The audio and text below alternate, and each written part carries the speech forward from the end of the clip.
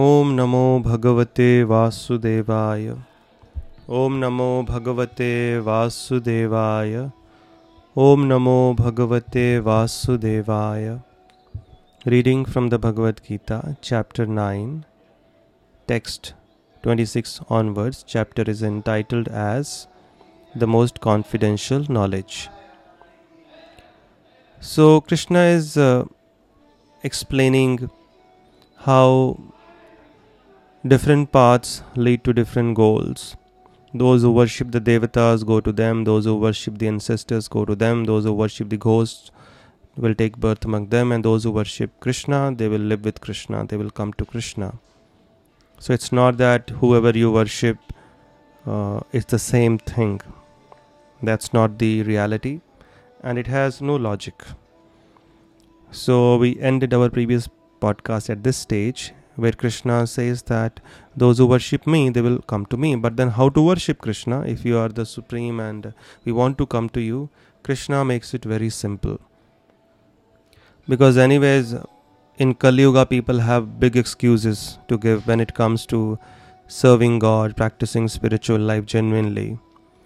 So considering our lack of awareness, or we can say knowledge or lack of enthusiasm, Krishna makes it very simple so that anyone can follow this path. Even a child, even an old person, a man, woman, poor, rich, anyone can follow. So that nobody has any excuse whatsoever. Text 26. Patram pushpam phalam toyam yome bhaktya prayachati tadaham bhakti upahritam ashnami prayatatmanaha. Krishna says, to worship me, it's very simple. If one offers me with love and devotion a leaf, a flower, a fruit, or water, I will accept it. So it's very simple. Anybody can get a tulsi leaf anywhere because tulsi is very dear to Krishna. You can pluck a flower from anywhere. Nobody will shout at you. It doesn't cost much. It doesn't cost anything at all, rather. A fruit you can easily get. Or if none of these things are there, you can offer some water. But Krishna is trying to indicate here that it doesn't matter how externally insignificant a thing might be, like water or fruit, but main ingredient is that offer it with love and devotion. That is the main ingredient. Anything that you do should be done with love and devotion, with proper bhav, with proper consciousness. Then Krishna will surely accept it. He doesn't have to physically manifest himself before us and eat whatever we are offering. If it is offered with love, Krishna accepts it. We should have that faith. And when he accepts our offering, our life is a success. We'll get the supreme blessings of the goddess of fortune, that is Lakshmi. Just like Sudama did. Simply by offering dried rice, broken rice to Krishna. And because Krishna accepted it, nevertheless, out of love, because Sudama had love, Krishna accepted it. He was not concerned with the external condition of the rice. So Rukmini, who is the incarnation of Lakshmi, blessed him with profuse opulences, so much so that when Sudama went back home, instead of his broken hut, there was a huge palace and hundreds of servants waiting to serve him. And then Sudama lived in great opulence. So we should understand that by the Lord's grace, by the Lord's pleasure, by our service to God, and if He is pleased with that, our good fortune can be created. And this is the easiest way and the quickest way to achieve what we want in life. But unfortunately in Kali Yuga, we have too much faith in our own ability because of deep-rooted false ego.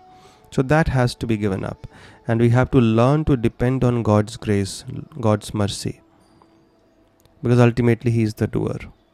Otherwise we can go on trying, but we are nothing in front of our destiny. But Krishna is someone who can even change our destiny.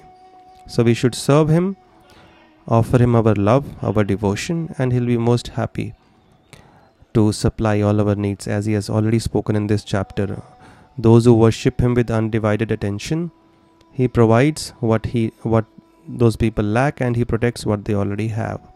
And Krishna continues to expand on this particular theme now, the glorious path of Bhakti Yoga, how it is so dear to him, and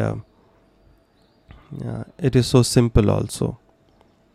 Simplicity of the path has been described. Text 27. Yat karochi yadashnasi yat juhosi dadasi yat tapasyasi konteya tat kurusha madarpanam. Whatever you do, whatever you eat, whatever you offer or give away, and whatever austerities you perform, do that, O son of Kunti, as an offering to me. Again and again Krishna has said that worship of the Devatas is for the less intelligent, because they don't realize that the benefits offered by them are sanctioned by him only, and that they are temporary. So that's why Krishna is saying, whatever you do, just do it for my pleasure, do it for me, give it to me. Even if you perform some tapasya upvas, do it for my pleasure. Therefore, devotees are interested in performing upavas on Janmashtami, Gaur Purnima, or Ekadashi, which appears twice a month, because this is Krishna's day.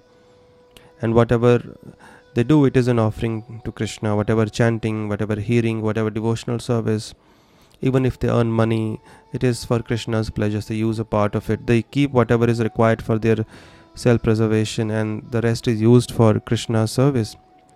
Using the money for our maintenance is not prohibited. Just that, take as much as is required, and the rest should be used to expand God consciousness in this world, because that is the greatest service we can do.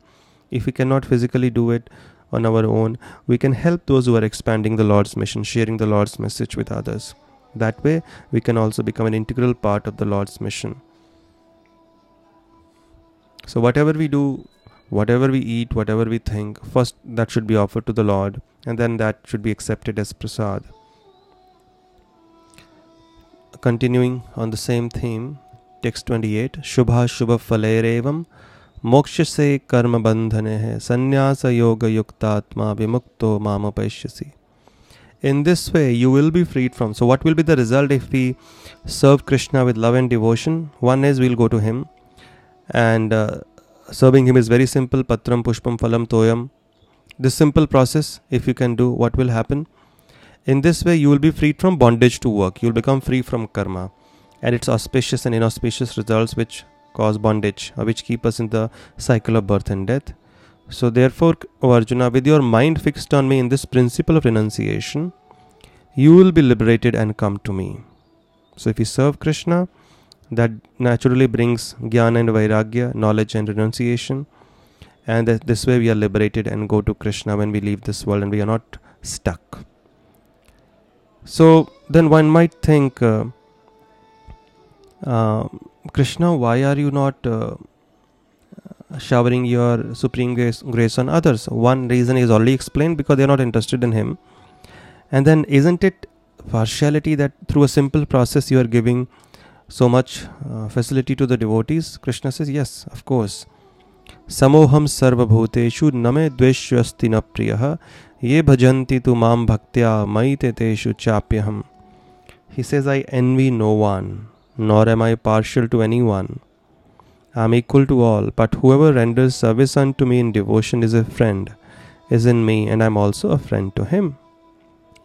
So this should inspire us to take up the path of Bhakti Yoga, devotional service to Krishna, very seriously, because Krishna considers such people as his friends. And devotees also consider Krishna to be their friend. A friend in need is a friend indeed. Whenever there is a problem, they reach out to Krishna, and Krishna, as a good friend, he also helps them. That's a good friend. So Krishna is clearly saying he is more inclined towards the devotees, although he is equal to everyone, because devotees want his intervention in their life. So if somebody wants intervention of Krishna in their life, Krishna will intervene. If somebody doesn't want, Krishna will not stick his nose in our business. He doesn't need to. He has no need for doing this. So he is neutral. Whenever we want his help, he is there. If we don't, he will not come. So the ball is in our court. We have to decide. And now he glorifies the path of bhakti to the core. After explaining how he is very, very friendly to someone who renders service unto him, that means the bhaktas, the devotees, He says, my devotees are so special to me. Text 30. Api chet suduracharo bhajate ma mananya bhak sadhure vasamantavyah samyak vyavasito hi saha. Even if one commits the most abominable action, if he is engaged in devotional service, he is to be considered saintly because he is properly situated in his determination. Now this abominable action refers to somebody who is engaged in devotional service, but because of his past conditionings which do not go away easily or immediately, he ends up committing some sin or mistake again. So such mistakes are forgiven, Krishna says, and even if devotees seem to be committing some sin because of their past conditionings, they must be respected as saintly people because they are on the right path, and in due course of time they will become free from these conditionings. It's as simple as that. Don't judge them, don't offend them, don't ridicule them, because their engaging in some wrong action is not like that of the materialistic people who deliberately do it. So this kind of abominable sin Krishna is recommending or mentioning here is due to past conditionings, which is so powerful. A devotee, without wanting, he ends up engaging in some sinful activity. So that is forgiven, Krishna says, because he is rightly situated in the path of determination and the path of devotional service. And when we take to Krishna consciousness, the process of devotional service, beginning with hearing about the Lord, chanting his beautiful names, remembering him, offering worship to his deity, offering prayers, then it is like switching off or turning the fan switch off. So when we switch off the fan, does it come to a halt immediately? No, it takes some time. It gets slower and slower, and at one point it comes to a halt, complete halt. Similarly, when we take to Krishna consciousness, it is like we have switched off. That we have turned the switch to our bad habits, to our conditionings off. They may just be around for some time, but gradually they will go away if we continue with the process of devotional service. And even if we end up committing some mistake during the process, Krishna will forgive us. He considers such people saintly because they are on the right path. Text 31. Shipram bhavati dharmatma shashvat shantim negacchati kanteya pratijanihi name bhaktah pranashyati. Krishna is boldly declaring. He's saying such a devotee quickly becomes righteous and attains lasting peace. O son of Kunti, declare it boldly that my devotee never perishes. My devotee can never perish. Krishna has so much faith in his devotees. And at the same time, this statement is not just out of faith, but it's a statement of hope, protection for all devotees. Krishna says, my devotee will never be vanquished. My devotee will never perish. And why is he asking Arjuna to declare this? He says, oh Arjuna, declare it boldly. Why is Krishna not speaking just like he's been speaking till now? Because if Arjuna declares that yes, Krishna's devotee will never perish, then Krishna gets bound by the promise or the words of his devotee. When Krishna makes a promise, he might sometimes have to break it because of circumstances for a higher reason. And he is supremely independent. He may not desire to fulfill it for again a higher reason. But when a devotee makes a promise, when a devotee makes a statement, Krishna has to fulfill it. So therefore, devotees are more powerful than Krishna in one sense, because Krishna is bound by their love, and Krishna has to do whatever the devotees promise to someone, or if the devotees bless someone, may you be blessed with this, Krishna will have to fulfill that blessing. He'll have to reciprocate, even if the other person who has received that blessing is not qualified. So it's very, very important, therefore, to always seek the blessings of the Lord's devotees than the Lord's blessing directly, because Krishna will have to fulfill them. If a devotee promises, it is 200% sure. Text 32, continuing to glorify the path of devotional service. Mam hi partha vipashritya yepi syuh papayonayah striyo vaishyastata shudrastyapi yanti param gatim. This is anyone with lack of faith, or even if they have very little faith, or wherever they are born, whoever they are, they can also attain the supreme destination by engaging in the path of bhakti. So nobody is disqualified. One is born in a particular family, in a community, in a body, in a particular situation because of his past karma. But whoever they are, if they start performing devotional service according to their capacity, they will all achieve the same benefit, the supreme destination. That means they will come to Goloka, to me. So Krishna gives equal opportunity to everyone to elevate themselves irrespective of their background. Text 33. Kim punar brahmanah punya bhakta rajarishyastatha anityam asukham lokam imam prapya bhajasvamam. So even the people who have lower birth can be delivered, or people born in different bodies, like Gajendra, the example is given, he was delivered by the path of bhakti. So Krishna says, how much more this is so of the righteous brahmanas, the devotees and the saintly kings. Those people who are already highly evolved, then what to speak of their elevation further in Krishna consciousness. So they will definitely be delivered. Therefore, having come to this temporary miserable world, engage in loving service unto me. This is an instruction to all of us. You are in this temporary miserable world. Just do one thing, engage in my loving service, because that's where you belong. That's where you will find true happiness, as millions of people all over the world are perfect examples. His Divine Grace A.C. Bhaktivedanta Swami Srila Prabhupada, who went to the United States with no money and no help at the age of 70, and he gave this process of Krishna consciousness, and he made everyone so happy. Countless people till now have engaged in this process and experienced the happiness that they were running after always. And in the end, again Krishna emphasizes this process, what he wants us to do. Engage in my devotional service. How? Text 34, the last verse of this chapter. Man mana bhava mad bhakto madhyaji mam namaskuru mam eveshyasi yuktavyam atmanam mat parayanah. And how to engage in the Lord's loving service? He says, engage your mind always in thinking of me. Become my devotee. Offer obeisances to me and worship me. Being completely absorbed in me, surely will come to me. Just become absorbed in me. Krishna is literally begging. That's why again and again he is speaking the same thing. There is repetition of his message. The repetition is to emphasize a particular point. He says, become my devotee. Offer your homage unto me. Remember me. Think of me.